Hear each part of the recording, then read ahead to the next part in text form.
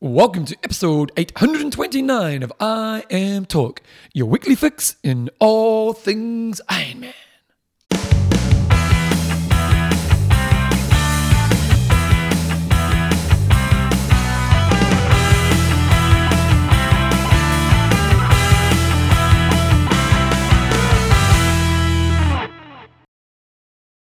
Rightio team, welcome along to episode 829 of Iron Talk with Coach John Newsom, Bevan James Oz. How you going, mate? I'm pretty good, thanks, Bevan. I've got a new flatmate. You got a new flatmate? Yeah, John Newsom. Yeah, I'm hanging out today. Yeah. Well, you give me a text that I'm desperate. Can I hang out at your house? Mate, come anytime. Power's off the day. Roadwork's happening in our street. For the whole day. It's like the shittiest day of winter in Christchurch, just about. So it's like, any other day would have been good. But hey, we'll have good power supply for the rest of our lives. I tell you, it's made. I Am Talk is proudly brought to you by Form Goggles. Get the most real-time metrics, hundreds of guided workouts, and lap-by-lap motivation. Check them out at www.formswim.com. Those are the goggles that give you the information as you're swimming. And I'll talk through sort of the basics of it later in the show. Yeah, highly recommend. And our patrons. Marion creaming the moose herring. We've got Christina steaming up the room, Ahmed. And William Treasure Chest Lockwood. This week's show, we've got some news. We've got a hot topic of the week. We've got a Coach's Corner. About walking, Bevan. I was walking on my run the other day, on my long run. I thought this might be a little bit of a topic to use for the show. When you say walking... Well, I was not aimlessly walking. It was actually a little bit muddy. I was forced to walk, but I still thought this might be... How long's your long run right now? What did I do? I think I did an hour 40-ish. Where are you running? What day are you running? Thursday. Oh, no, it's going to change to Wednesday, actually, this week from now on. How about Sunday? Sorry, not Sunday. No. I've started running long on Sunday. No. No. Fine then. Yeah. You can't, no longer my flatmate. We've also got an interview. We're just going to have a quick interview because one of our listeners I knew was doing the Western States 100 at the weekend. This is a 100-mile race in California, and I thought it'd be good just to get someone on to have a quick chat about that. It's a pretty iconic race. We've got a product review. We're going to talk about the Form Goggles. And then we've got Winger of the Week questions and answers at the end. We've got a really good feedback about the German Ironman. That's quite fascinating. We'll talk about that later on. Okay, Ironman Germany happened over the weekend. One thing I was thinking as I was looking at the show notes this morning, is this other than PTO, because PTO has changed the game and money for pros, but is this the easiest year ever for second-tier pros to make money? Yeah, I'd probably say it would be. There's going to be a lot of mid-season races with not a lot of people racing, as we've sort of seen this weekend. So because you had St George, you got Collins Cup, you have the 70.3 Kona, and you've got the two PTO races. Yeah, so of course. It's going to be pretty thin. So for these Ironmen, like the second tier, like we look at the German field and nothing against the athletes here, but if we look at the females field, like who came third? We've had her on the show before. Timothy Lee Duke. Oh, she's well done, getting third. Yeah. Only 6 people racing, only 4 people finishing. It wasn't the European Championships for the females, so. But there's still a payday. Still a payday, absolutely. And so like someone like Timothy, that's Timothy Lee, that's pretty awesome. Yeah. And I just think second tier pros this year, and even the men's race, Ironman Germany, Dennis Chevrolet, he's a good athlete. Yep. I think he's a highly underrated athlete. So we'll go on to the results because Dennis Chevrolet took it out, and we've got to say, despite what Bevan's saying there, we had 4 sub 8 hour performances on the boys' side. I wasn't able to find any stats in terms of course accuracy, but I think it's usually pretty good there, I think. Yeah. So that's sensational. So in 2:38.44, that is quick. He's got a history of doing some amazing run splits. So he swam 48, rode 4:20, and did a 2:38.44 with about a 4-minute victory, or 3.5, 7:52.53 over Robert Wilkowicki. I'm going to look him up because I know absolutely nothing about him other than he's from Poland. He's currently got a ranking of 163, finished 4th in Germany. He won 70.3 Warsaw in June. Last year he got 4th in Cozumel, DNF'd in Germany. His other rankings were in the 20s and 30s. To get 8th in Barcelona in 2019. Oh, I like how you sort of did your little Barcelona there, Bevan. It's very Spanish of you. So that's an awesome race for him to step up and do a 7:56. Clement Mignon, who I think this might have been his first Ironman, he was 3rd in 7:58. And rounding out the sub-8s was Paul Schuster in 7:59. So yeah, awesome racing on the boys' side. What's Dennis Chevrolet's biggest race? So he's won Ironman Western Australia a few times. Last year he won Ironman Austria, won 70.3 Warsaw, 4th in Tulsa. Doesn't look like he's really... Is he at a Kona top 10? He went to Kona in 2018, he got 26th, got 32nd in 2017, 23rd in 2016, DNF the year before. So good second tier, really, isn't he? I know he's won some races, but he hasn't performed at the next level. Yeah, he seems to perform well at second tier races to a very high standard, but maybe at the big ones doesn't kind of pull through. Not quite as good, but awesome performance by him. On the females side, and the females were an hour and 10 minutes slower than the boys. Daniela Blaymeyer was first in a 9:02. And she's a good athlete. She's won road. Mm-hmm. And Nikki Bartlett, another good athlete, was a couple of minutes back, so reasonably close racing, and then another 10 minutes back to Timothy Lee Duke. So as Bevan said, only 4 finishes on the female side. On the boys, 22 finishes, quite a few DNFs. Holy crap. A lot of DNFs. So you're saying you think it's going to be interesting for the PTO points because some of these weaker fields are getting fast times? Yeah, I'm just going to be interested to see how the points distribution goes and how that sort of formula works when these guys, they're going sub-8, so you'd think they're going to get reasonable points, but you haven't got those rock stars. Because it's Dawson who's doing it, does that consider the field or is it just the race? I'm not quite sure on that. Yeah, is it the history of the race? Yeah. Because you kind of, if I imagine if Dawson's going you got Kona first and then you have your second tier races, which is probably going to be like Germany in most years. Germany normally would sit, you're normally outside of Ironman. In the Ironman world, Germany was the second most important race of the year, really, wasn't it? So it'll be interesting to see if these guys credit from that. Ironman France. Yep, and we had Rudy von Berg doing his first Ironman. You kind of expected that he was, even though he hadn't done one before, he was probably the favourite, and he went out there and did the business. Pretty slow time. Is it really hard course, is it? Oh, yeah, the bike course is pretty tricky. 8:24, you don't see that much nowadays, do you? No, so he swam 50, rode a 4:38 and ran a 2:48. Read his little Facebook post, sounded like he was starting to struggle a bit on the run, but luckily William Menison, who was second, was struggling a little bit more because they came off the bike, a little bit of a gap between them, but Rudy von Berg managed to do a 2:48 for an 8:24.35. Whilst he races for America, Nice is kind of his hometown race, and then we had another 3 Frenchies in second, third and fourth. On the female side, only 6 finishes, and Svenja Tholes took that out by a whopping dojo domination. She did 9 hours and 18 minutes, and second place Alexandra Tondeur was 24 minutes behind her, so a crushing victory. And yeah, when we look at the old the 1 hour barometer, she was 54 minutes slower than the boys, so that's a pretty respectable performance. Rudy von Berg, I just went on his YouTube channel. It's amazing how many pros. This part of your job is to get that social media thing nowadays. He's got really high production videos. They're quite beautiful. Not getting a huge amount of views, but at this stage. But literally, he's only done 3, so I imagine it will build. But it's a big part of their job now is the audience building, isn't it? Well, if you want sponsors, it is. Yeah, it really is. Yeah. Flora Duffy bike didn't make her. What happened here, John? Well, so because I knew that Flora Duffy was supposed to be racing in 70.3 in Mont Tremblant at the weekend, and I was thinking this is going to be great. She's going to go out there and crush it and prove us all right that she's amazing across the medium course or middle course distances. But I didn't see her name results, and I thought, what happened there? Did she blow up? Did she crash? Did she not start? And she didn't start because the bike didn't turn up. She was flying in a couple of days before. Bike didn't turn up. Her husband actually went down to the airport on race morning and was trying to get the bike back in time to do it. Just didn't turn up. Her disc wheel turned up apparently, but the bike did not. And she couldn't get one? Well, she possibly could have. Surely. She's pretty small, so I think it would have been a real challenge for a regular sized person like you and I. Medium, you'd probably be able to find one.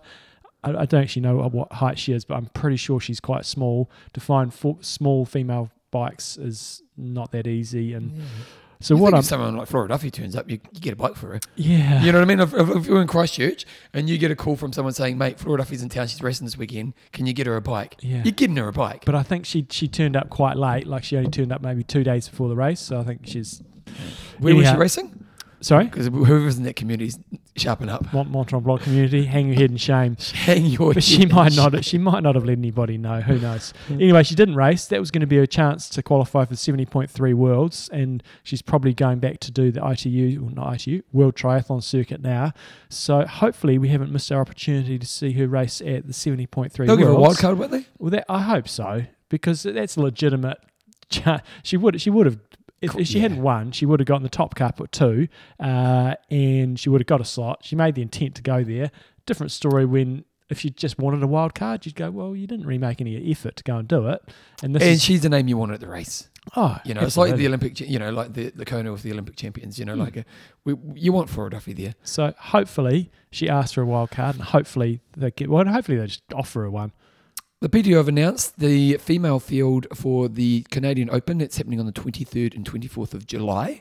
The rock stars are there, but we are missing Reef, Haig and Matthews. Oh, Daniela, Haug might be racing. That said, she's playing her cards close to her chest because she is doing Rote this weekend. So hopefully she might be there, but it sounds like Daniela Reef, her name's not on the list, and there's no mention of Kat Matthews either. But outside of that, it's basically a World Championships field, and I know when you haven't got the biggest rock star Daniela Reef there, it does take a bit away, and it doesn't. I think I saw the men's list the other day, and I don't think Frodeno is down there either.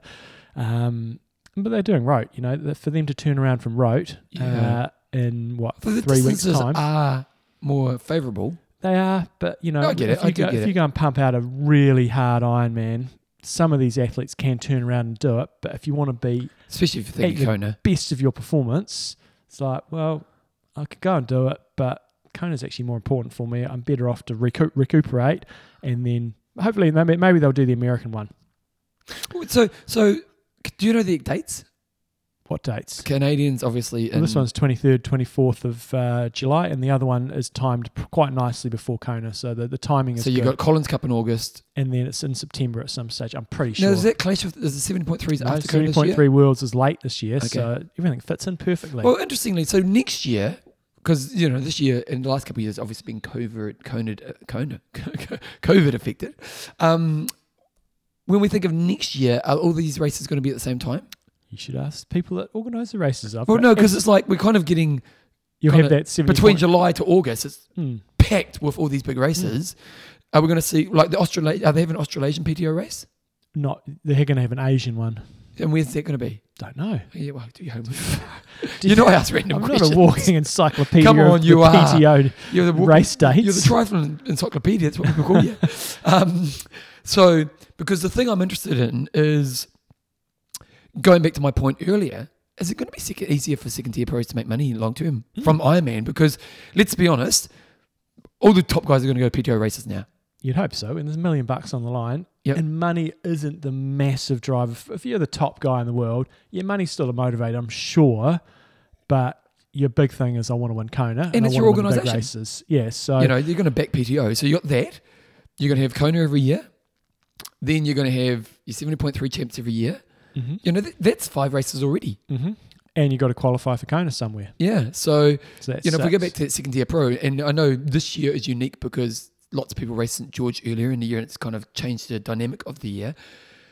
But I kind of wonder if moving forward, the second-tier pros gets a lot of benefit, not just from PTO having their races, but from the lack of competition in other races around the world. And I think that could be a good thing. It's taken years and years and years. The World Triathlon, in terms of their races, they have the World Triathlon Series. All the big kahunas always turn up to those.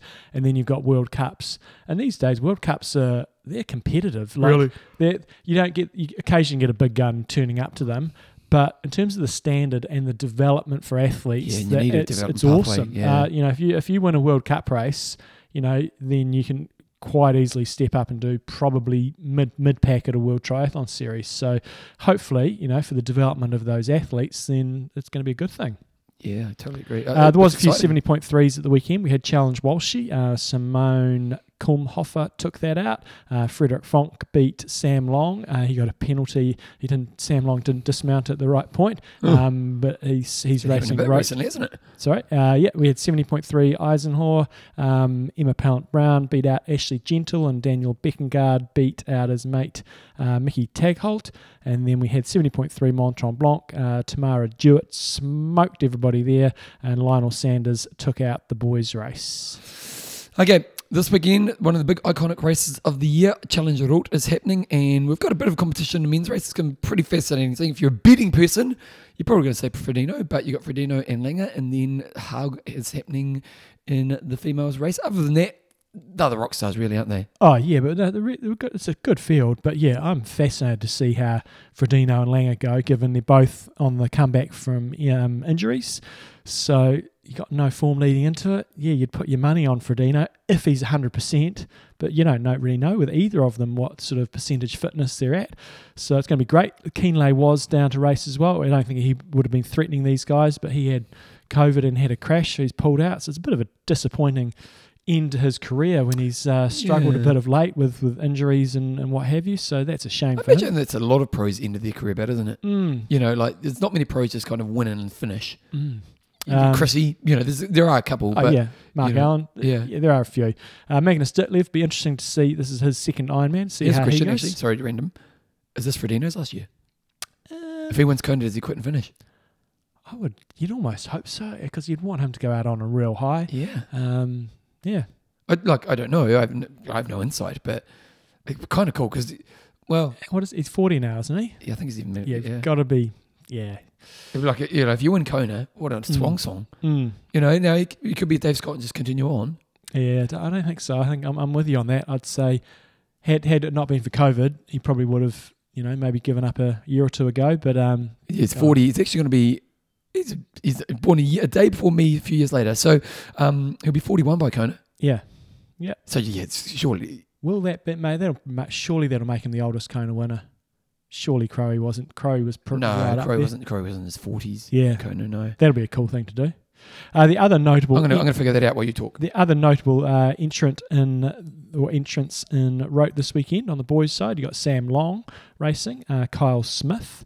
Kyle Smith was leading the race at the World Champs earlier this year, so I'm sure he'll be trying to hang on to Frodeno coming out of the swim and on the bike.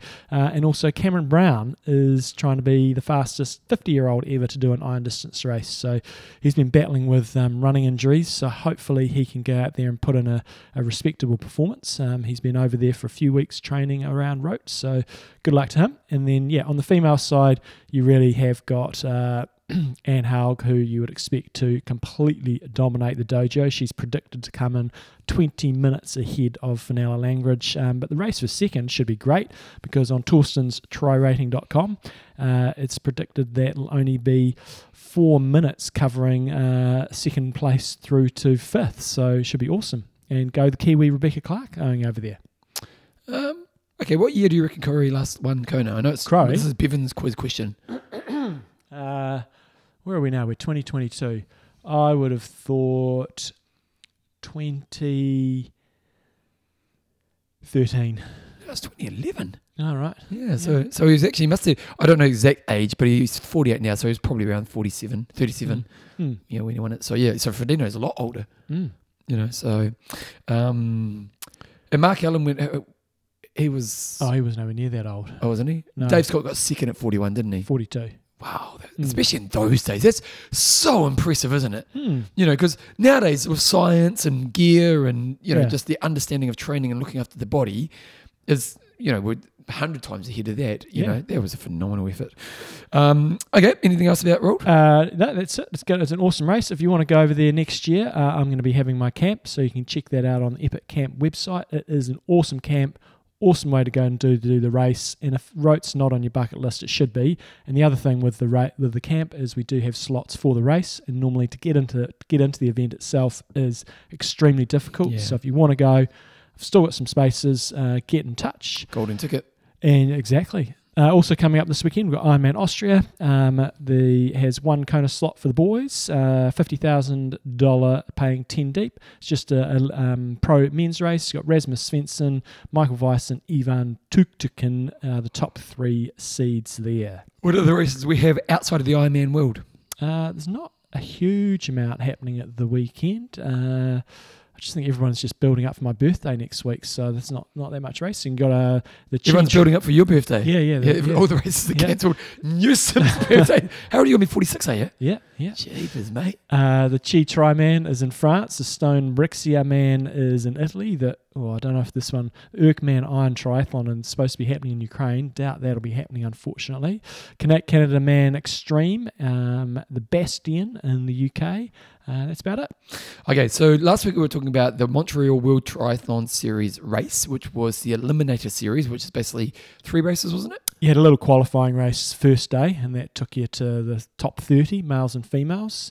And then on Sunday you had, it was either Saturday or Sunday, maybe it was Saturday, you had 3 races, 30 starters, eliminating 10 after each race. Now, the thing we were curious about was, would it be a very good spectacle? Was it just basically the last race mattered? You obviously watched it.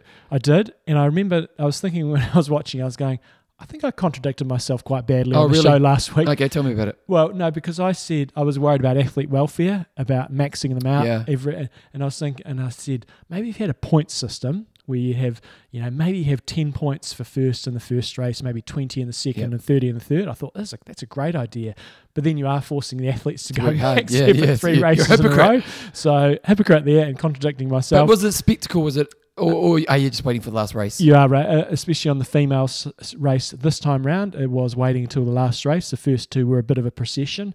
However, I would say I was genuinely interested in it because we had Kiwis that were going to be on the cusp the whole time. Okay. And so I was watching them going, are they going to make it? So for a hardcore fan who maybe has that country alignment, if you've got people on the bottom end, it can be interesting. Yeah. Whereas Joe Public probably is not going to be. And those ones that are on the cusp gunning it to try and make it. You see them after the first round because it's a race for the bottom, really, isn't it? Collapsing on the ground. So the females race did end up to being a procession until the last race. The last race was good. You didn't really know what happened, and it wasn't. If you haven't seen it, it was possibly not the result you were expecting. So that was good racing. And the boys' side of it, you're not going to say the results. I think we don't have to talk about results on the show. Okay, if you don't know the results, fast forward a couple of seconds. Georgia Taylor-Brown took it out. You're expecting Cassandra Bogrand to run away with it. 3 of them got away on the bike.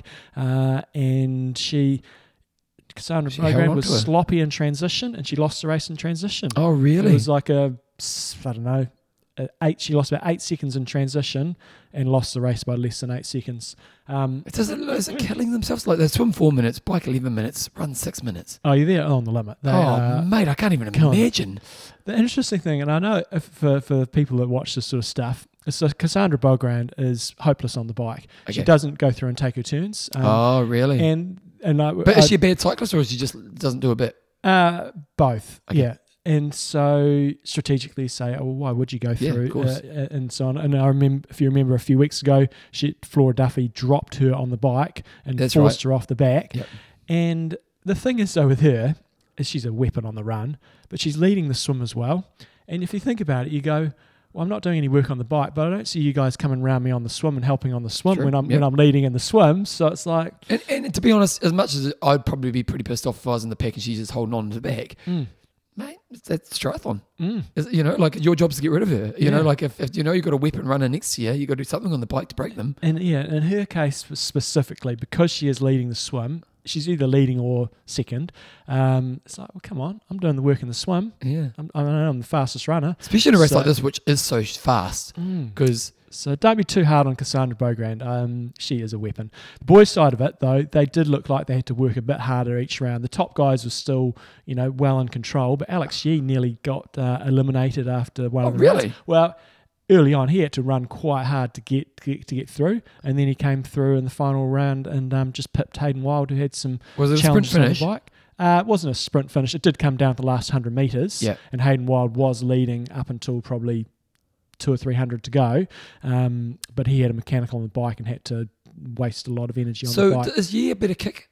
Yee is that touch better runner. So if every time you're going into it, it's going to be a running race, you're going to go, you're probably going to be together, Yee will probably outkick him. There'll be days when Hayden Wild beats him, of course, but you would go, 7 times out of 10, you'd probably put your money on Yee. What would be great to see is some more challenging bike courses, because Hayden Wild is one of the best cyclists.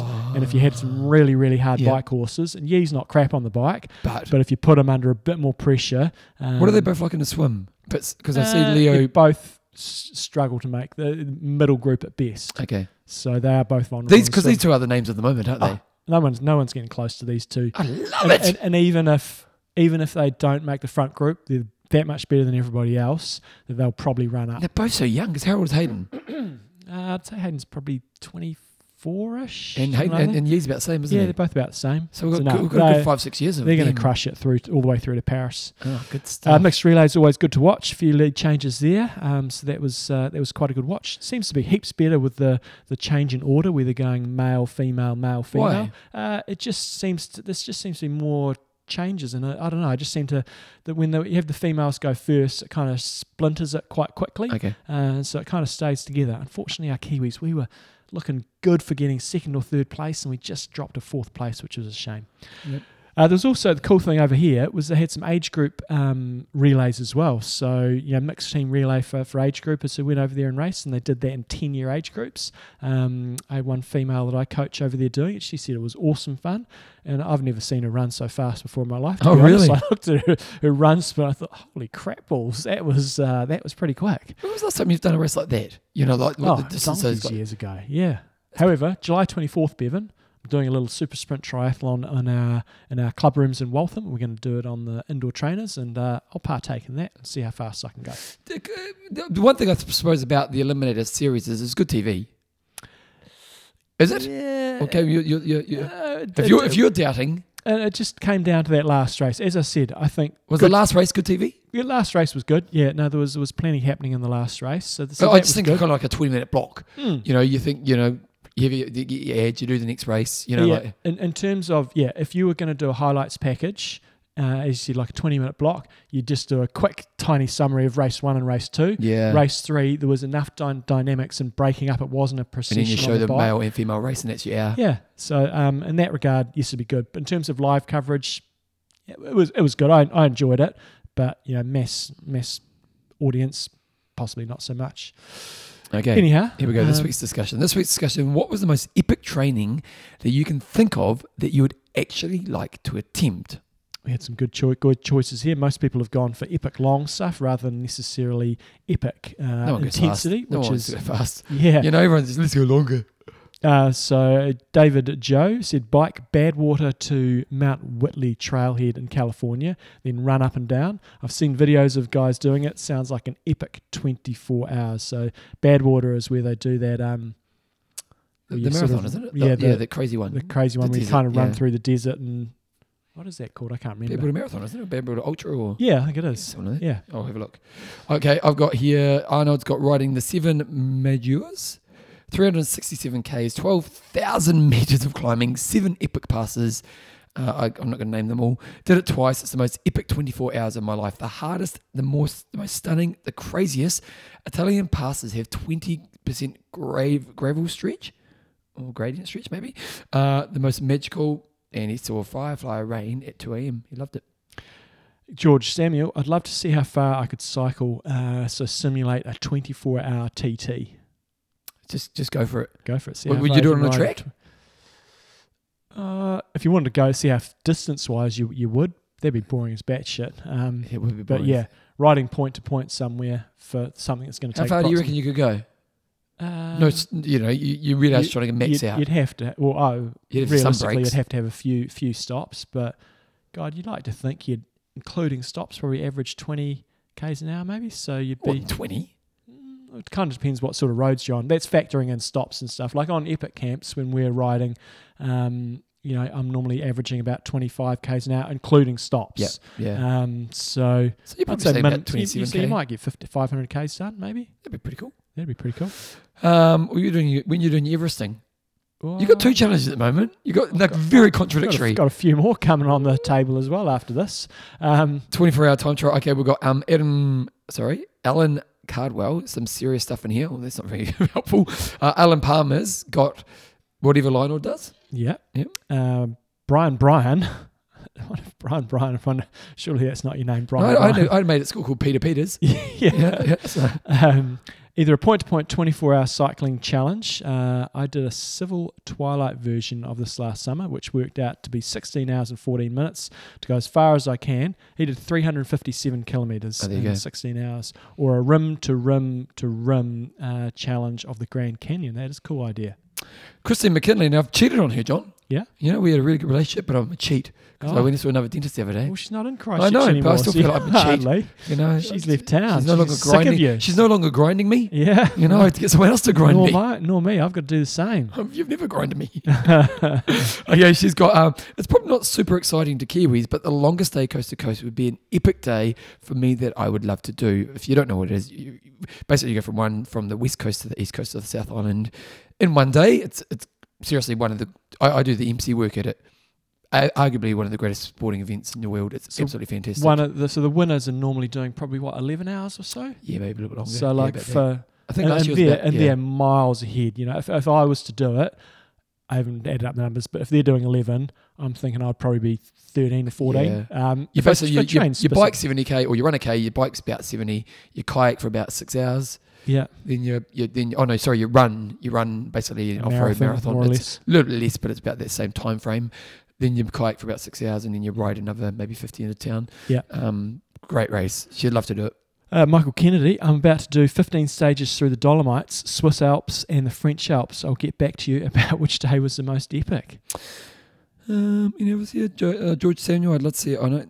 Several 24-hour time trials. Nicky Sweetman said riding from Christchurch to Hokitika. That's probably about, I don't know, that'd be about 200. Queenstown trip was cool. Yeah, we did 2 days. It was about 220 Ks each of those days, something like that. That was pretty cool. What's yours? I've got one. I have got one today. Well, I've got a couple. And Chrissy McKinley, I replied to her one because I thought that was a gold idea. So this coast-to-coast event, it's got a lot of admin in it in terms of training for it. The kayak is it's divorce material. Because it's way more expensive. It's more expensive, and just the travel time and the training for it is difficult. And you need you got to develop a whole new skill set. Yeah, and so I'm thinking I'd really like to do the coast to coast, but I don't want to invest that much time into learning how to kayak and doing all the training and just having full days away here and there and everywhere. Yep. So I'm thinking I want to do the coast to coast. I need to find some people to take us through the kayak and double kayak. So doing the rest of it, you can do random teams. Well, I don't want to do the race. I just want to do it as a training day like this. Oh, okay. Is you find some people. I know some people who take us through in double kayaks. We do the bike and the run. You know, I'd probably need a guide on the run as well. And then you go through the kayak. You don't need your certification or heaps of skills. You need to do a little bit of training for it. And then you'll be able to do the event without officially partaking in the event. So I thought that was a gold idea, Chrissy, and I am going to follow that up. It may take a couple of years, but I will. That is something I'd love to do. And the other ones that I thought of that I would like to do is a bit more of a speed challenge. Is seeing, what did I have down here? Back-to-back sprint distance triathlons to make up a half Ironman. And so just basically having a small gap between each one, so kind of Super League style, and doing multiple races back-to-back. Sprint, how many do you have to do? Well, you probably do... Wouldn't be exactly sprint distances, but you'd maybe do 5 or 4. Ooh, that's a tough day. Well, but you'd probably just cruise it, wouldn't you? No, the idea would be you have a prize at the end for okay, so it's a race type thing. It's a race type thing. So I thought that would be a cool, rather than just going long. That's an crazy. injury waiting to happen. Oh no, you'd be right. Here we are, Mr. Hypocrite. Oh, I don't want to push it too hard. But then the one other one that I did do on my 40th birthday that I don't think I'll ever be able to top was running 10k, and I did that in 36:50, and then biked 30k's, ran for 2 hours, did 100 100s, and biked 90k's, and that was on day 10 of an epic camp. I don't think I'll ever top that day. That was pretty full on. How were you at the end of that day? I was a bit emotional, to be honest. Really? I was like, I think I was so tired, and it was a full 12-hour challenge. Yeah. And it was your 40th, wasn't it? Yeah, it was on my 40th. So it was kind of a significant moment. I was pretty ruined at the end. I've got one. To go from here to the top of the mountain. Up to like where our ski field is. Yeah, so what mountain would you choose? If you so I live on the hill in Christchurch. How far would it be to the bottom of the hill? Mountains. So basically, we're in my lounge right now. We've got a beautiful view. Today, admittedly, we can't see because of the clouds. But you got the kind of the flat Christchurch, and then you got the Southern Alps often a distance. And so from here, looking to the bottom of the Alps, 70, 80 Ks. so that, and then up one of the mountains. Would have run up like the access road of a ski field up Mount Hutt. I'm guessing it's probably 10-ish K, something like that. But then to get to the top that'd be where it'd be a bit more scrambling. So yeah, that certainly would not be a day challenge. That would be a half-day challenge, but it'd be good to get to the top. Well, I'd love it. Just to be able to go when I look out this room to think I went from here to there. I often think, I should do that. I just need to figure out the logistics of it. It'd be pretty easy to go up Mount Hutt. It'd be a summer But Mount challenge. Hutt's way down there, isn't it? I want to go one that's kind of like when I look at that mountain, I go, oh yeah, that's the one I've conquered. They're even easier. Yeah. Oh, there you go. So I might do that. Mount Oxford. Is that way? Okay. Yeah. There you go. Maybe I'll do it. It's just because I sit in this lounge and you see these beautiful views, and it's like, Lock it in, Eddie. We'll do it. Okay, we'll lock it in. We'll do it next week. I need to get on the bike. Okay, guys, this week's discussion. So this week's discussion is, where is it? Hot topic. Oh no, that was What yours. is the stupidest thing you've done in a race you vowed never to do again? And the genesis for this is, firstly, I wore my swim skin in You've a done it a race few in times. 70.3. You've made and a few I mistakes. did it again this year, which is just beyond rookie. Like, it's 101. just stupidity. But good old, the Albinator, Albert Boyce, sent me an email yesterday in light of that, because he knew that was a pretty foolish thing to do. But he said a mate of his at the weekend did a race, and he had his N45, whatever, those masks on before the race. Yep. And he just put it around his neck before And the raced race. for the whole time. And then he did the whole race. I'm not sure if it was in what distance it was. And nobody told him you still got your mask around your neck. And he did the whole thing around his neck like a parachute. And he felt like a right plonker. But he also thought, why didn't anybody tell me I had this around here? Maybe they were thinking you want your mask available for when you finish. One classic one that I did was I when would save that for next week. I know, but I'm going to tell it. When we did Kona not putting sunblock in the lower bit of your back. Oh, yeah. Yeah, that's a big one. Yeah. Yeah, and my it was like, it wasn't even red. It was like burnt. People don't do that now because they all got tri-suits. So, Then it's the two piece isn't popular. yeah, and even, you got sleeves. There's so little of your body to get roasted. Yeah. Good old Ollie Jenner, Mr. Sausage, still managed to get himself roasted every year. And he's in got pretty Kona. pale skin, hasn't he? Yeah. He's a guy who does not want to get roasted. Okay, John's quiz question. How many Ironmans did Chris McCormick, aka Macca, win? Oh, so not just Ironman World Championships, Yeah, Ironman Ironmans. races. Because we see him now these days, and he's a great commentator guy on He's Super great for the League sport. and He's quite got Super influential in the sport. And that's kind of how you see him now. I don't necessarily see him as the athlete. In his day, mate, he was a bloody megastar. So how many Ironmans did he actually He was win? really important for their sport at that time too, because we were in that phase where it was a bit boring. We had some really good champions, but they just were a bit blasé. And Macca always mixes things up. Okay, that's a good question. We'll come back to it later on. Okay, Coach's Corner. You want to go for a walk, mate? We can walk up the mountain. I went for I was doing my long run last week, and I did this route that it's my new favourite long run. I have to take you on at some stage. And the week before, Where is it? You go up kind of through Bowenvale and stuff, and Yep. it sort of traverses across. It's really nice. It's not too steep. And the week before it was fine, and then the last week it was quite muddy, and there was one stretch I was walking going, bugger this, I'm walking. Then I was thinking, actually, I've been prescribing a bit of walking in some of my programs lately to quite a few athletes, thinking, this might be a reasonable short topic to have on the show. So is it okay to walk when you're training? You guys have heard me talk, at length about walking and racing and how to do that strategically, but what about training? So Ironman running is much more, hopefully you guys know this, about strength and endurance rather than speed. So whilst I'm going off and trying to run a fast 5K at the moment, your 5K speed is not directly applicable to what you can do in an Ironman. It is more about the strength and endurance. So, to try to get that strength and endurance, you got to build load, and you can do that through endurance, through increasing your running frequency, doing intensity, or doing some strength work. So, Bevan, what's the key with running? Whenever you're doing running, trying to increase your running. What do you mean when you're trying to increase? What's the one thing you've got to try to avoid? Injuries. Yes. Yeah. So staying healthy is the absolute key thing. So this advice here is, generic, because run load is massively individualized, because some people can do lots of endurance, some people can handle intensity. I just think you've got to be really Others wise can't. in how you do. Like, it's interesting. I've got back to running in the last, I had my operation, 18 months ago now, and 6 months back to Impact. and then didn't really focus on running.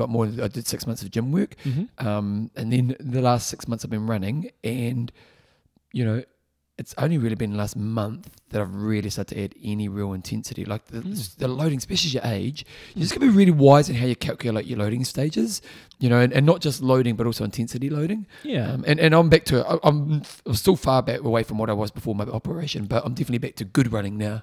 So you got to think about where walking comes into it, and whether you want to do it. Because the main thing is, as in racing, you've got to have purpose to your walking. Like lots of people think about walking in different ways. People like faster athletes have a fear of walking, either because they think they're being weak, or they think they won't be able to get they'll lose their rhythm. Others to just do it when they're tired, and that basically means you're just being a bit lazy. So you've got to have some structure and clear direction around why you might walk in training. This is we're talking training here, not necessarily racing. Yeah. So long runs is going to be the main time when you might bring some walking into play. The objective with your long run is you're trying to build endurance and durability that's going to help you later on in a run. So by not walking, you're going to build more load, which is a good thing. If you go for a 2.5 hour long run and you don't walk, then you're going to have a higher load than if you're doing a 2.5 hour run with walking, which is obviously pretty obvious. By not walking, you're going to slightly increase the risk of injury, and you're going to prolong your recovery, so it'll take longer to get over those sessions. Mentally, it's a little bit tougher to not walk all the way through, and that's a good thing in training. You want to make your training tougher so you do become mentally stronger. When it comes to racing, you're not necessarily looking for the hardest way to do things. So again, we're talking more about training, but in racing, walking can also help you mentally to sort of break things down. So by inserting some walking breaks into your long runs, it gives you a micro recovery, both on a muscular level, and also it dips your heart rate slightly each time through. So what that means, it's going to be a slightly lower load, and that's a good and a bad thing, because we want to get as much load as we can, but we don't want to go over that point where you get injured. Yeah. And by walking, it does significantly reduce the injury risk. It does also, a really good benefit, it allows you to potentially increase the length of your long runs. So if you kind of got a history, you might crack a bit when you start getting above, say, 2 hours. If you start to insert some walking breaks into your long runs, that might mean you might get out to 2.5 to 3 hours. So it's sort of just balancing that load a little bit. So you want to have a plan if you're going out and doing your running as a run walk. If you're probably got less of a running background, you might want to settle on sort of 9 minutes run, 1 minute walk. And the way that I'm kind of doing it at the moment is I'll just have a bit of a break every sort of 15 to 20 minutes or so, maybe walk for a minute around about that time, just so I can. So you're not thinking long walking, are you? It's just breaks. A minute to 2 minutes. And the other thing, sometimes it's not always about having a walk. It might be having a little break at a water station. Yep. Just breaking it up so it's not that load all the way through. But I will stress, is the downside of walking, it is going to reduce the load on your legs, and it is.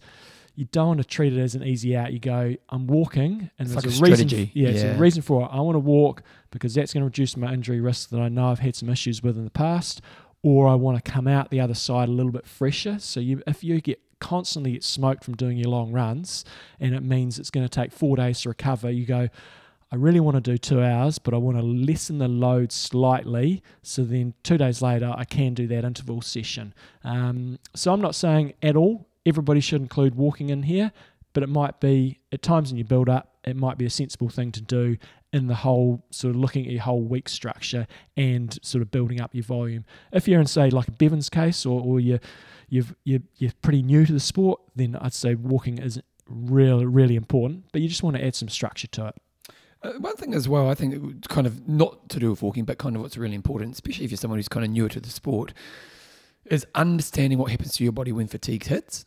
So like one strategy, as John's saying, if you're starting to feel for a bit of fatigue, is to add that walking in, which fingers crossed means you can manage longer loading, but also understanding the body position, because it's. I often talk about, if you go to let's say you go watch the Christchurch Half Marathon, the first 10% of the field get to the finish line, they look just like they've started the race. They might look tired, but their movement patterns are brilliant.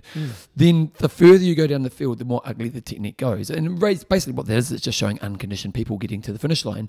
And a lot of people don't understand the things that happen to their body when they're getting fatigued, and that's where getting a coach or getting some assessments done. And that's why I like running groups and stuff like that, because you can get on a treadmill and get a running assessment, but you're often in really good form when you do that. So you're not really getting real world feedback. Whereas if you go to a running group or a running, you go to a run, be in a running group, or you need a running group, but where coaches are a part of the experience. They're going to see you in your moments of fatigue, and they're going to be, like I know of our runners, we're seeing people when they're 20K into a run, and okay, you drop them your hips, whatever it is. And then knowing that awareness of when I get tired, this is what happens to my body, here's what I need to focus on. And it's important for a couple of reasons. A, when you're training, if you know that's the case, then you can try to consciously hold that position so your body learns to condition to that level. But B, when you're racing, you know how to actually, what you need to focus on at that time. And it's just a really important thing to think of. And obviously walking, maybe while you're having a walking block, go, okay, I'm now going into the next 9 minutes. I'm going to focus on hip position or cadence or whatever it is for you. So yeah, look, it's walking. I'm not saying everybody should have walk. You should have a strategic plan around it. And sometimes it might be another way of, no, actually, that's another topic for another day. Just to carry on Bevan's point, if you've got somebody watching you at a race, and if it's a multi-lap event, it's great to get them to video you as you go through, and then you can have a clip. You want to get a side-on view, and you'll be able to see the difference in your body position. Even a front-on, because like the arm swing, that rotation that happens a lot. But yeah, like it's really interesting. So many people don't think about running technique. And again, a lot of the feedback, you can get those online assessments done and all those types of things, and there's value in them. But what happens when you're fatigued? Oh, totally. And it's a completely different thing. And so to learn that as well. Anything else, Jumbo? That's about it.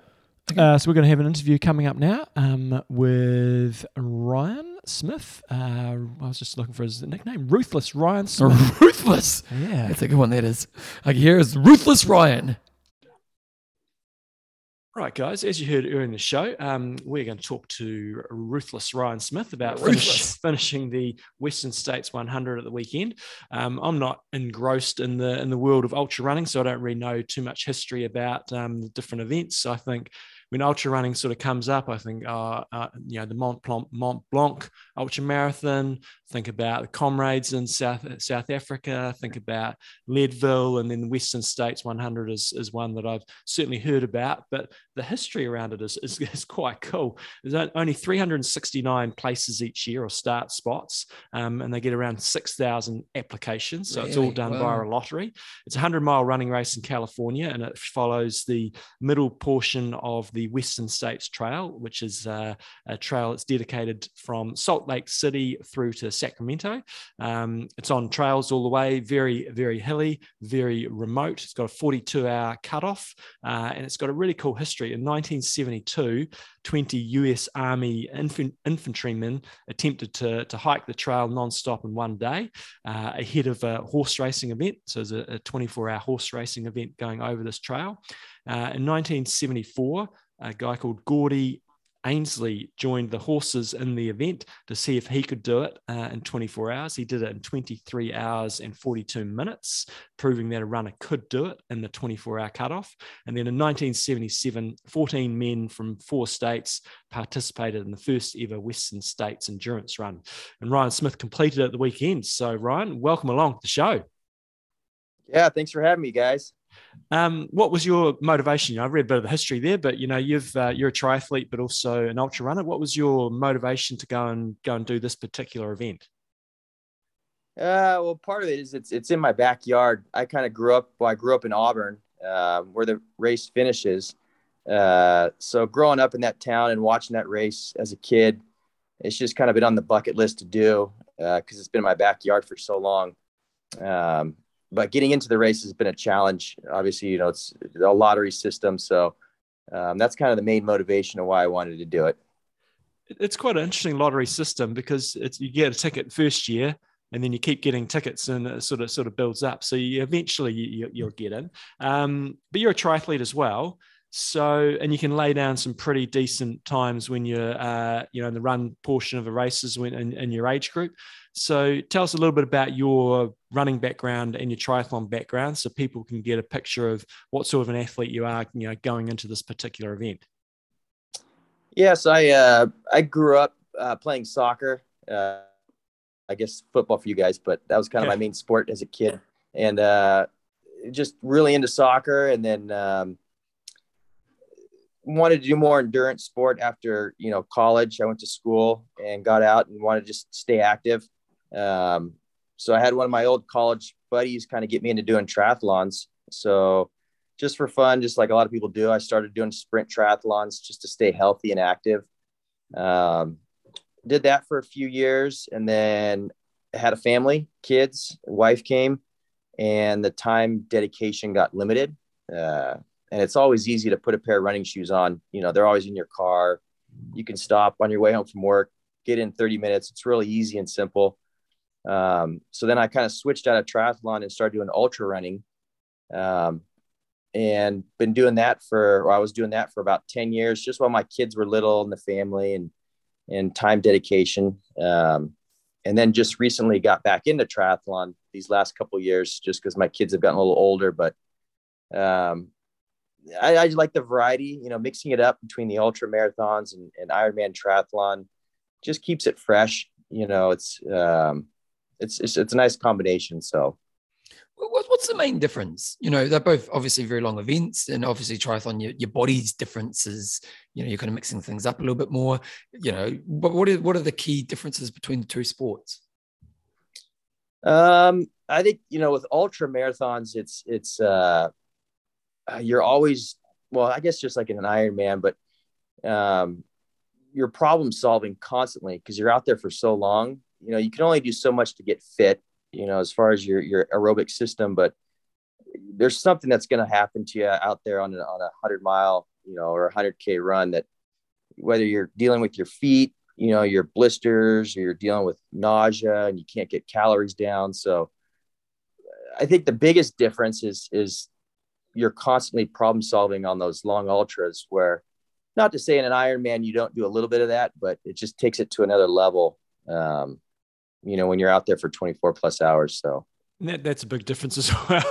It's more or less, roughly double the time for a lot of people. So Ryan, you're out there 24 hours, and you at least half of that, or less than half of that for an Ironman. So I think that would be just a lot more time out there. So give us a bit of an overview of the Western States 100 in terms of the course, and if someone's going, might think about that. Give people a bit of reality check on what this course is like, both in terrain and what you expect.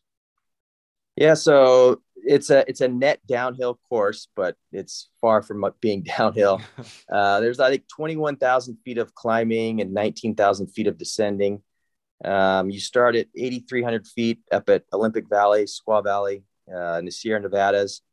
And you're kind of up in the high country for about 20 miles. Some years there's snow. You might have to, traverse through some snow, and then you drop down through the middle section of the course. They call it the canyons, and it's 4 pretty steep climbs and descents that you go through in the middle of the course.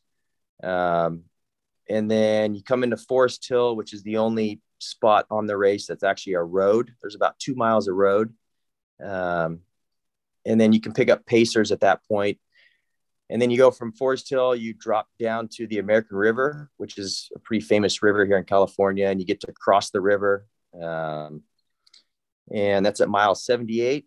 And then when you say cross the river, have you got to ford through it, or is there a bridge you go across? So you have to ford through it. So so yesterday when I did it, it was about, I'd say, chest high. Yeah. And it's probably, I don't know, maybe 100 feet across. Yeah. And you hook up to a rope, and they have volunteers there. And then some years when there's a lot of snow melt off, they'll put you in a raft, and they'll just shuttle you across on a raft. But yeah, getting your feet wet at mile 78 and trying to keep running, and you got blisters and you start cramping. But anyway, so that's so then you get to the other side of the river, and then you have mile 78 home is another 22 miles, kind of mellow trails. And then you end in the town of Auburn. And most years it's usually pretty, about 100 degrees. I think yesterday it topped out at 102. Yeah. So dealing with the heat is it's another issue you got to work through. But they said there's, I think, 1,600 volunteers. Wow. I mean, it's incredible. And 83 pounds of ice per runner. I mean, they shuttle in ice, like unbelievable amount. So is it quite a solo experience? Like, like, because there's only 300 something people racing. Are you kind of by yourself most of the time, or how does that work out? Yeah, usually in the beginning, you're with a group. We call them Congo lines, where you might get a pack of 5 or 6 runners that you're kind of the same skill level, and you kind of might work together for a bit. But I'd say 70% of the race, I'm solo. I'm by myself. I don't see anybody. Wow. Yeah. How do you manage the support, in terms of your nutrition, your hydration and stuff, because I know it's really remote out there. So what are your sort of opportunities to get fuel on? Yeah. So there's aid stations anywhere from 5 to 8 miles apart.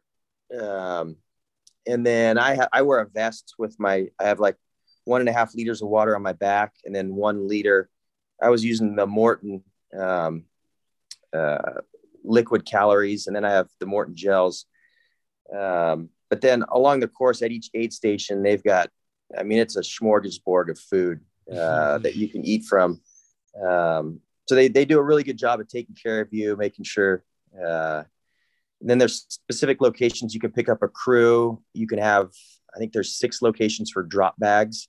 So you can sporadically put your drop bags out if you have special, nutrition.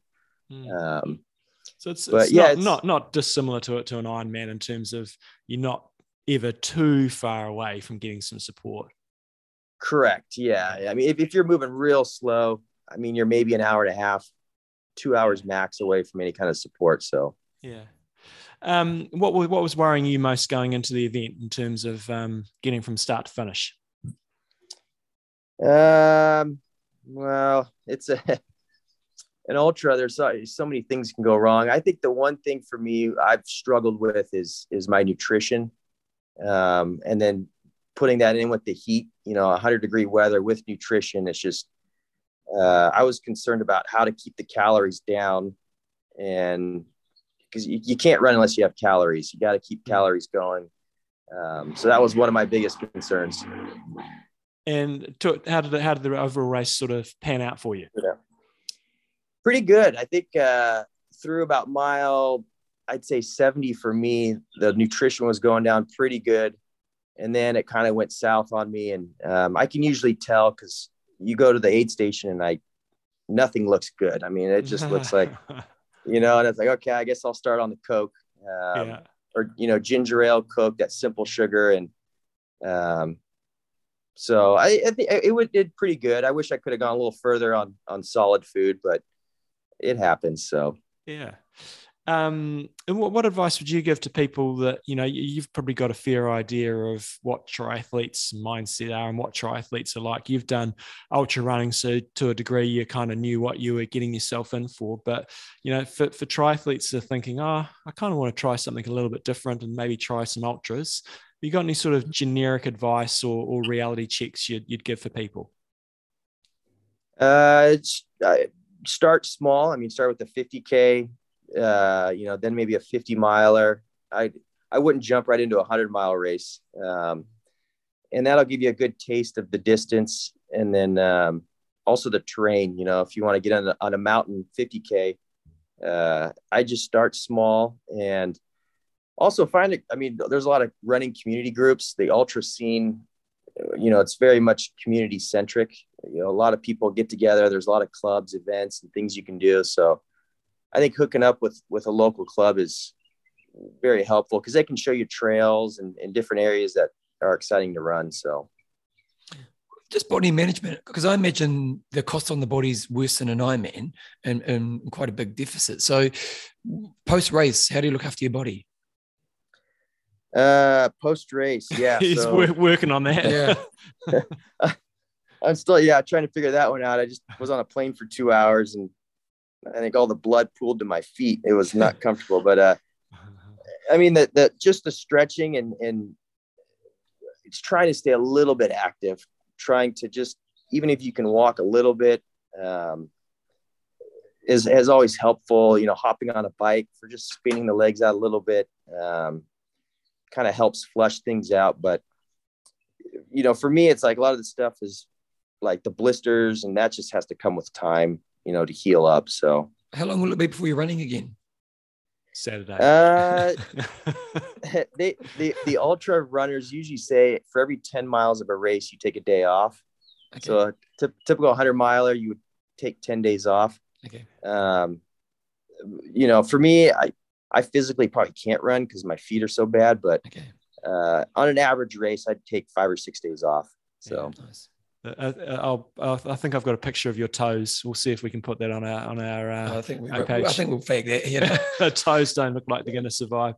That was awesome. I think so. You finished in about 24 hours, and I think you're about 105th or 109th or something like that. What's the dropout rate with the event? I mean, they've got 369 entries. How many usually end up finishing roughly? Roughly, I think the statistic is around 60%. Yeah.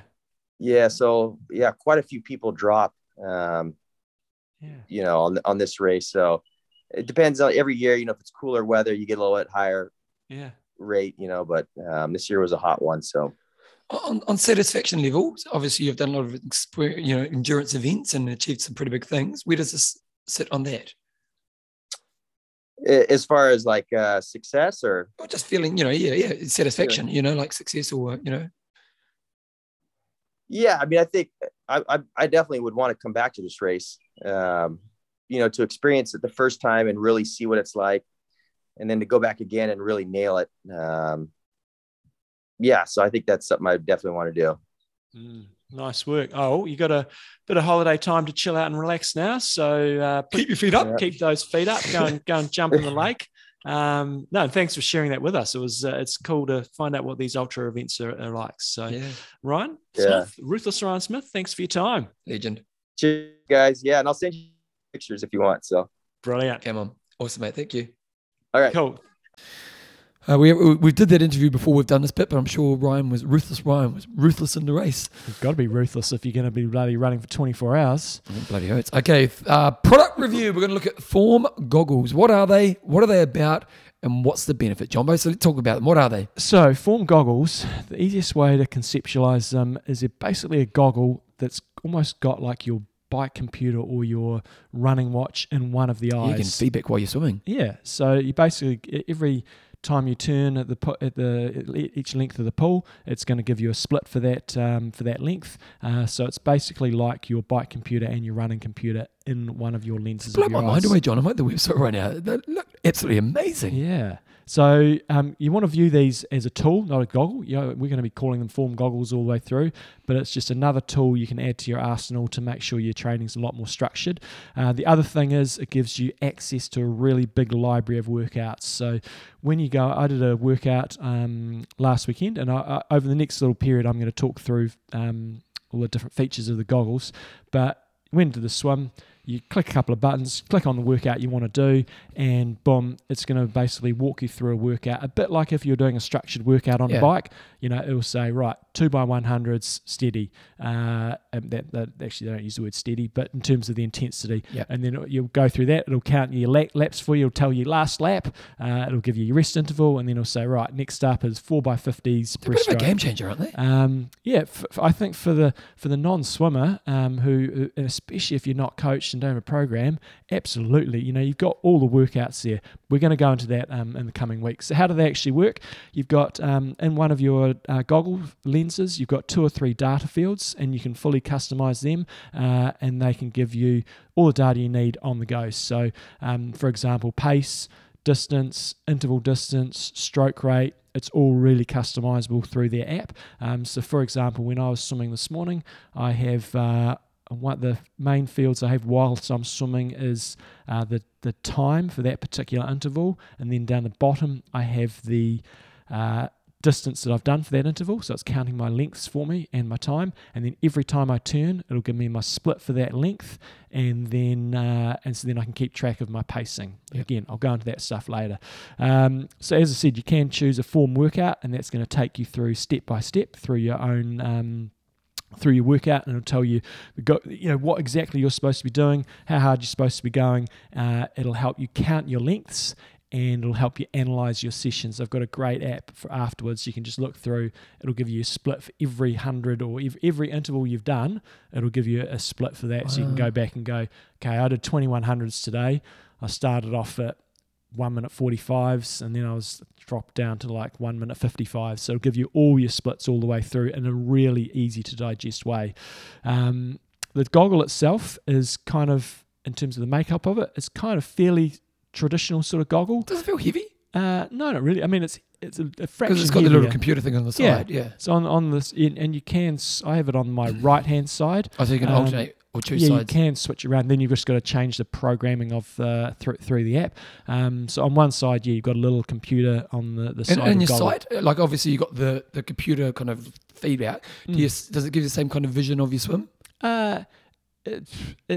It's a little bit limited in terms of the vision, and it takes quite a while to get used to not looking at the stats the whole time. Oh, okay. Because it kind of gets a bit consuming. Yeah. Yeah. And the way I think of it is when you're out running, if you're doing intervals, you're not looking at your watch No. the whole time.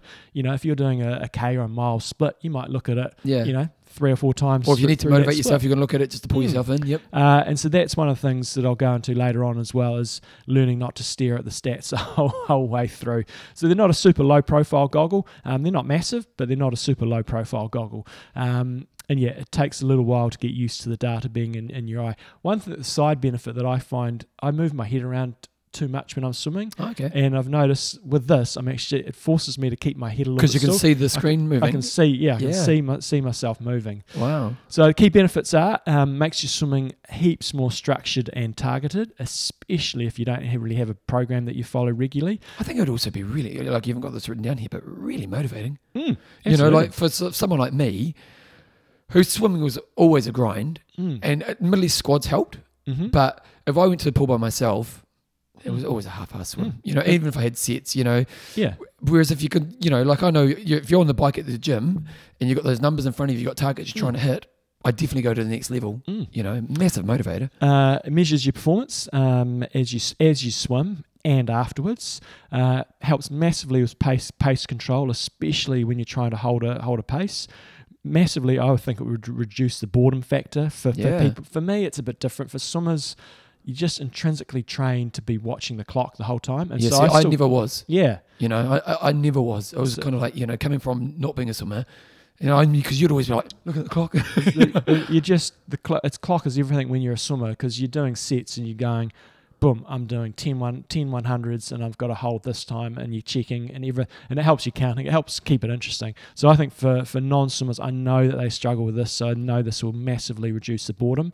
And with the workouts through Form, it takes away the guesswork. There's purpose around your sessions. They've been tailored by some good coaches, and so if you're not coached, then boom, you've got yourself swim workouts, and you can go, okay, Monday I want to do more of an endurance session, Wednesday I want to do a speed session, Thursday I want to do a strength session or something like that. So you can check it out at formswim.com.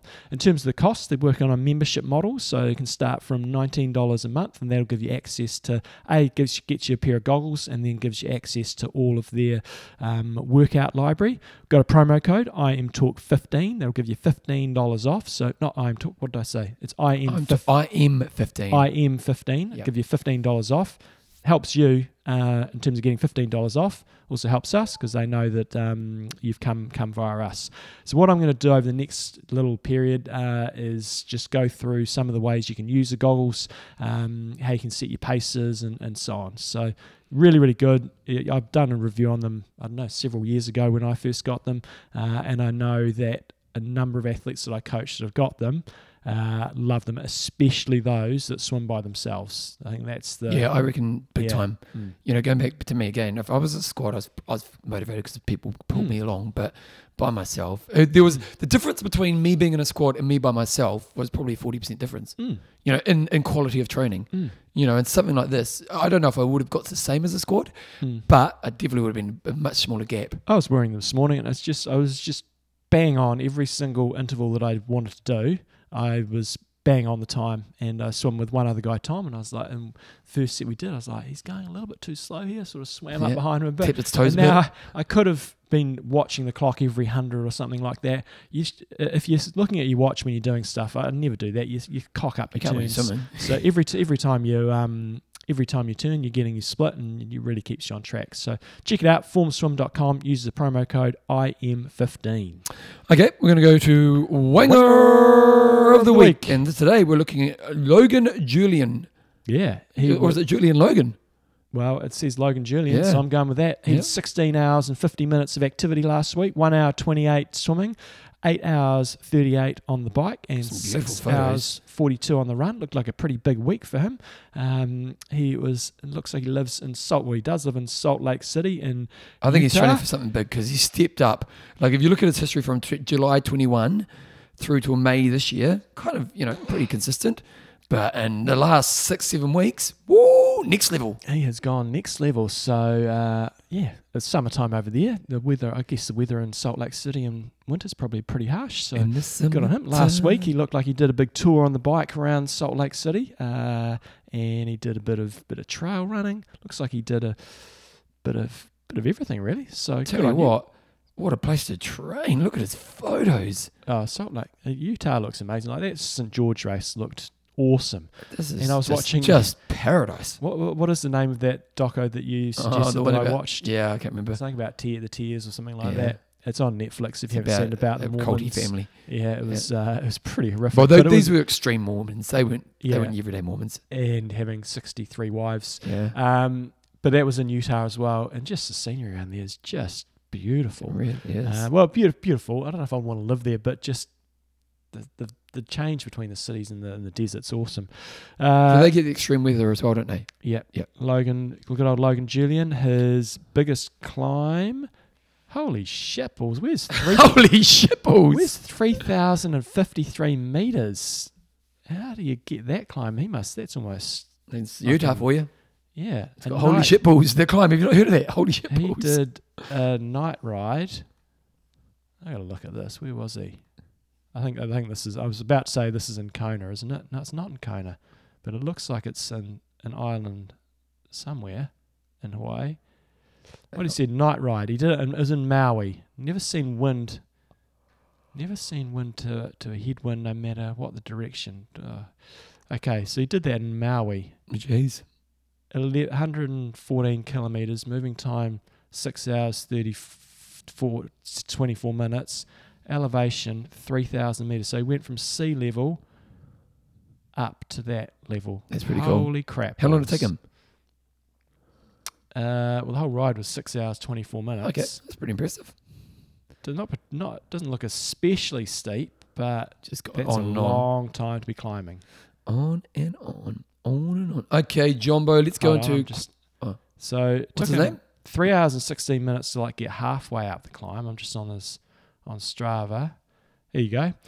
So it's called Haleakala, world's longest paved climb. It's 55 kilometers long, 2,957 meters of elevation at 5.3%. Took him 5 hours and 41 minutes. Doesn't have power. Average heart rate 150. Everybody's heart rate's different, but that's still working at a reasonable effort. The fastest time is 2 hours and 24 minutes. The second place is Michael Woods. He's a pro cyclist. The guy that did it, 2 hours and 24 minutes. What did he do? Oh, that's going to take too much effort for me to find that. Okay. let's Bloody move on. hell. That's a big climb. Logan Julian, You are our Wanger of the Week. And you've introduced me to a climb I didn't know about. Now he wants to do it. Okay, questions and answers. So Robert Beeline sent through an email last week saying... Boom, boom, Beeline. Boom Boom Beeling said, there's a really awesome post on one of the German triathlon groups on Facebook, and he had to be a part of the group, so I couldn't get to it. So I said, can you send it back to me? And basically it was from, who was it from? It was from the founder, the guy who started Ironman Frankfurt, a guy called Kurt Denk. And The reason they started it was because Ironman weren't happy with Roth, and Roth were going to renew their license. So they found Kurt Denk in Kona, and he was going to start Ironman Frankfurt. So it's some interesting beginnings with Frankfurt from someone who had no experience, but he went big. So downtown race, despite lots of opposition, they treated athletes like king. The Prime Minister started the first event. Memorable moment, I had the gun I needed for my jacket pocket, and when I pulled it out, 3 bodyguards suddenly got frantic. Suddenly there were 6 hands on my shoulders because they thought I might be an undercover assassin. Yeah. It would be pretty extreme. So how big a risk was setting up Ironman Frankfurt for him? The first year he lost about €1 million. He had to remortgage his house. Yeah, geez. In the end, he was generating more than €2 million in sponsorship income every year. Today, he reckons it's a maximum of 800,000. So they're making less. Yeah, because he reckons there's just less interest from sponsors. But without the money, there's no innovations. And yeah, look, he basically pumped a lot of his money into getting pro athletes that he saw as being really important. He said he top stars Frodeno, Langer, Kienle, Haag all started a week later. He's just saying, okay, Ironman only survives because they increase entry fees and keep inventing new races. In the long run, however, this does not result in a healthy basis. I always had to use the money from the city, which is €150, and at least 150,000 euros. Yeah, sorry, not 150. In the first 5 years, €200,000 after that to support athletes to oblige. At least 2 of the top 3 in Hawaii for the men and women would start with me in Kona. In Frankfurt. I paid people like Stadler between €57,000 to sign up. It's no longer done today. I also bought like Cam Brown, Peter Reed, Chris McCormick because I paid them good money. So he's basically saying he paid a lot to get athletes there. The big pros. And they're not doing it now, and it's kind of hurting the race. And he sort of said that he reckons now these days about $250,000 he could have got Frodeno, Langer, Kienle, Haug, people like that. And yeah, he's just saying, I don't think Hawaii, the Ironman are doing themselves any favours here in terms of they're just trying to, he keeps saying in here, reap before they sow. And he's just saying, this event's been around for a while. You've got to keep investing. At the moment, they're kind of, they've gone past the peak in the sport, and they're just trying to pillage as much money out of these events rather than investing in the stars. And we've got to remember the cultural differences here. So for a lot of places, like a lot of races, if you don't have the pros, the event's still going to do really well. Like in New Zealand, you need like a Cam Brown, or you need the local Kiwi to do well. But in Germany, kind of what he's saying is you need the big pros, A, to get the sponsors, B, to get the media attention, and just to get that hype around it. And that's going to vary a bit from country to country. But in somewhere like Germany, this is an assumption, where the sport's got a reasonably good following, from general public, but it's got a massive number of people that actually are doing the sport. Those stars, he's implying, are really, really important, and he just thinks Ironman's just kind of trying to pillage things, and he's just going, that's why they're all going to Roth, where Roth has this massive community feel. Did I tell people that if they want to come to Roth next year? But you can tell them again. Yeah. Yep. But that's the difference between Roth and Germany is however they do it in Roth, they've got such good community engagement. Yeah. This was really interesting. That seems to be the difference. He said back in the day, they used to get like 1 million people on the course. No, around 1 million, 250,000. Blah, blah, blah, blah. Where was he saying? He's basically saying there's a lot less people on the course these days than what there used to be. People feel that in my time, when the weather was good, was up to 500,000 people lined the route. When I drove the lead vehicle in the last race before Corona in 2019, I was shocked of how little was going on. If the Ironman no longer has this unique selling point in Kona, they would have lost the competition with the competition long ago. Roth is now doing everything else better, and I have to admit that without envy. So, and let's be honest, it'll be really interesting to see in Germany, because, we've always talked about Germans loving triathlon, and, it was always often the same weekend or week about. It'll be interesting to see how much, like this, let's be honest, that field last weekend was pretty poor. Mm-hmm. Now, nothing against the people who won it, but in comparison to the race that this guy put on in the past, it'd be interesting to see what the love of that race is happening from the German public. And is this Roth this weekend still a huge thing? Yeah. Yeah, so interesting times. It is. Interesting insight too, isn't it? It is. Yeah. Just popping our interviewee a quick email here, Bevan, because he's got home. He's come home from the Western States. Perfect. Tell him we'll be there in 5 minutes. 15. I'm going to say 10 minutes. Okay. Plus. There you go. He can wait. He can wait. Right. Okay, let's go into the quiz question. Okay, so how many have you looked? I have not. I've got the link, so we should be able to do this pretty quickly. How many Ironmans did Chris McCormack win? So he won Kona twice. Mm. He won Australia 3 times. I'd go along with that. Yep. It's about 3. He won Rote twice. I'd say so. That's 7. He must have won some I others. think he would have won Germany. That's 8. Do you think he won? I don't know. I don't know. I don't think he won Germany. Okay. I'm going to go 10. Yeah, I think you're probably about right. I'm going to say 11. No, I'm going to say 9. Okay. Okay, here we go. Just because I don't want to be the same as you. My new flatmate. Okay, so what have we got here? So we got coming up. We're going to pull up the PTO right now. There Great you go. website. And 205 Australia and Rote. 206 Rote and Australia. 207 Hawaii and Rote. I won We're up to 7. Cairns. 208 Ironman Germany. I was right. I That's did. 7. Hawaii. In 2010. That's 8. I think I've got it. 9 is Ironman Cairns. Yes. I got it. Ironman World Long Distance Champs No, there is was 10. There was the ITU World Long Distance. There you go. Champ. I was right. Yeah, great. There you go. 9 Ironman wins for Chris McCormack. Which Nailed is, it. Yeah, very good. Good on him. And his career, for those who don't know much about Chris's career, his career is a very fascinating career because he started ITU, came along, won the World Championships very young, and was kind of in that transition of that first kind of 90s age group, wasn't he? It was kind of his lesson was won the World Championship, didn't make the Olympic team for Sydney, and it was a debacle. He should have been Team A. Yeah, yes and no. They had so many good They had athletes, so didn't many good athletes. You could have picked bloody 10 of them probably. Yeah, that was the problem, wasn't it? Yeah. Did they get the right athletes? No. Who Well, they should have didn't gone? get any medals. Who would have you picked? I At that can't time? actually. I think who did they pick? I think they picked Peter Roberts. I can't remember who they picked. Peter Robertson, Greg Bennett, somebody else. I think. Yeah. They're Could so have picked strong. anybody. Mm. Yeah. And so then he got a bit annoyed. So Yeah. he went over to Ironman. First year in Ironman, he got 6th, I think, wasn't it? Oh, he was pretty. He was good everywhere except for Kona. He had a lot of failures in Kona, so it was a real roller coaster. And it to took get him, to it was a Kona. bit like Mark Allen. It took like 6 years to win Kona. Mm. And the thing about Chris was he was never shy. Mm. And he was talking shit and all the rest of it, but he wasn't really pulling it together. And then he won it. And then the next year he came back, and unfortunately he had a bike mechanic.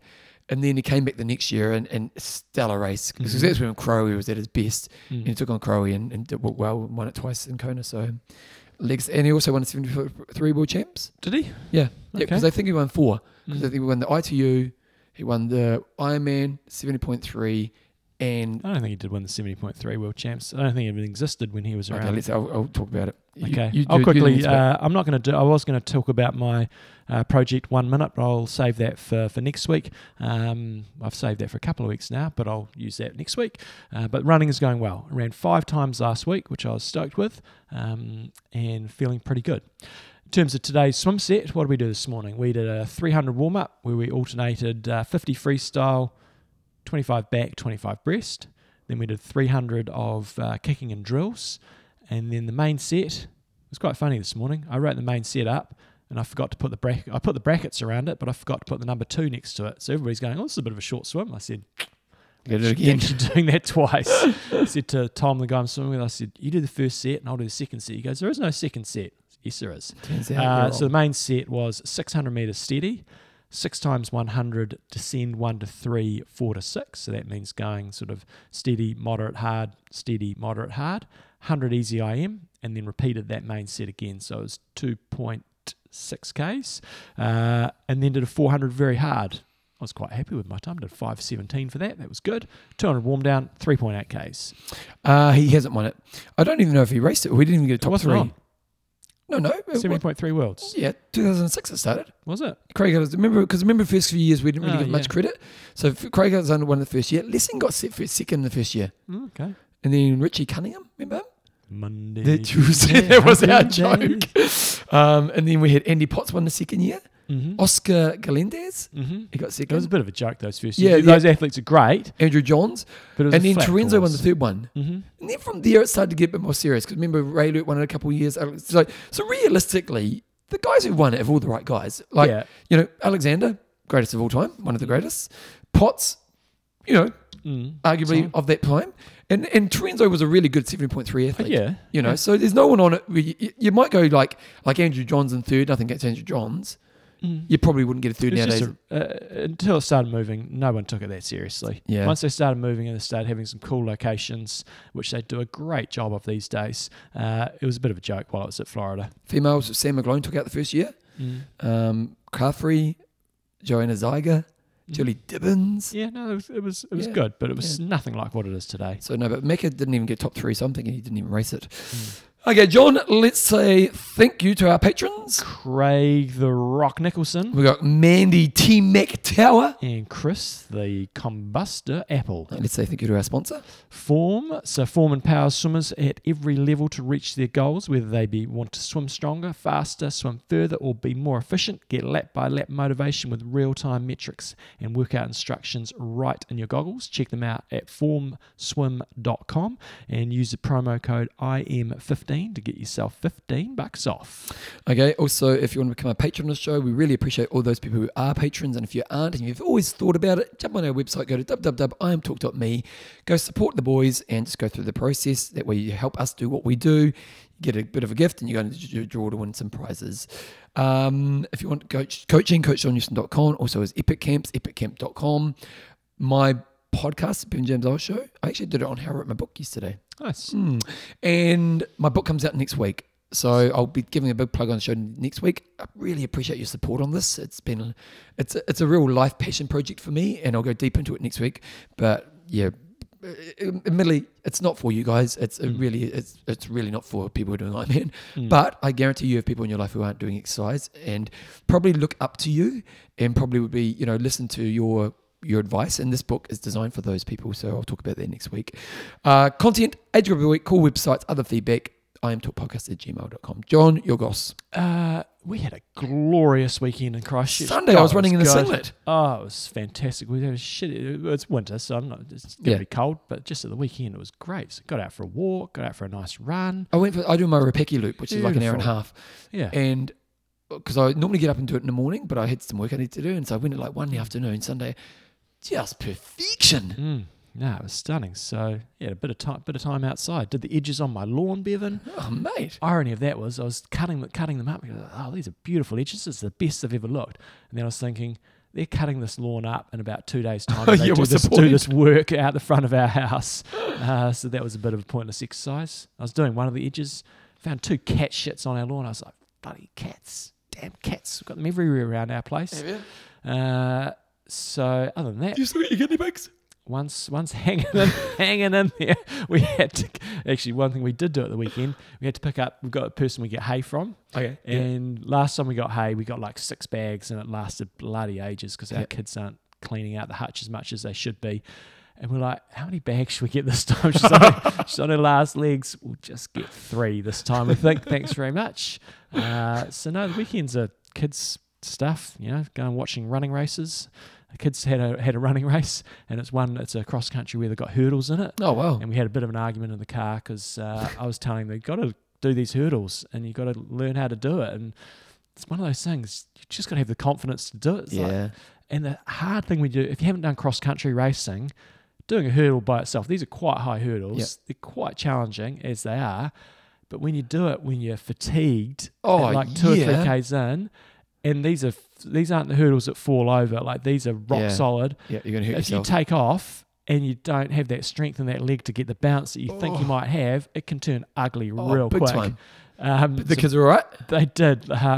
What was quite cool was Tom was catching the leader, and like so much so that he was only 20 metres behind, and the hurdles just before the finish. And the first lap he took the diversion because you can take a diversion. But it It takes goes longer. a little bit longer. This time he saw he was close to the front and he managed to hurdle it. So that was wow. good. And then the other guy just saw him coming and just opened up this withering sprint. So that was good. Where do they do that? At Hallsall? No, it was out in QE2 Oh, okay, great. on an old golf course. Quite a cool course. I was actually going to go do a bit of frisbee golf for the first time. Oh, nice. But I then suck at Frisbee. but then I realised the running course was actually on the frisbee golf course. You could have hit people. I could that have could have been your target, extra okay, points. quick enough. Hurry up. That was about it for me, Bevan. Yeah, I was a bit like that myself, really. We were going to go out Saturday night, and then we just were tired. So we stayed home. And then we did the family round on Sunday night, and they got Pedro's lamb. Oh, yep. Oh, that was good. Mm-hmm. Do you like slow cooked meat? Yeah, no, I've had Pedro's before. Oh. Mm-hmm. And I went big time. Mm. Like, big plate. Yeah. I got to the table because there were like 7 or 8 people staying or over for dinner. I got to the table like it was like a pile of food. Nice. But there was enough for everyone. I wasn't being greedy. So other than that, John, I'm just excited. My book comes out next week. It's I'm really in that moment of doubt. Mm-hmm. You know, like when you do a big project like this, which you really believe in, I've put time, money, resource, and just which is purely a passion project, and you hope it goes well. Mm. And we've got a strategy, so we've got a strategy around how we can help it go well. But you know, you do have doubt, and we actually just sold the first copy. Woohoo! Yeah, I don't know how a person found the website, but someone found the website, and so that's encouraging. So You won in. we need to sell a lot of copies to make our money back, but that's not the point. The point is it's more about helping people love movement. So I'll be talking about that next week, guys. Again, as I said before, I really appreciate your support on this book. It's called I Will Make You Passionate About Exercise. How do you take someone who's not doing exercise and make them fall in love with exercise? So we'll dig into that next week. Anyway, Jumbo, let's wrap it up. I'm Russ. I'm Endo. Train hard. Train smart. Kia kaha.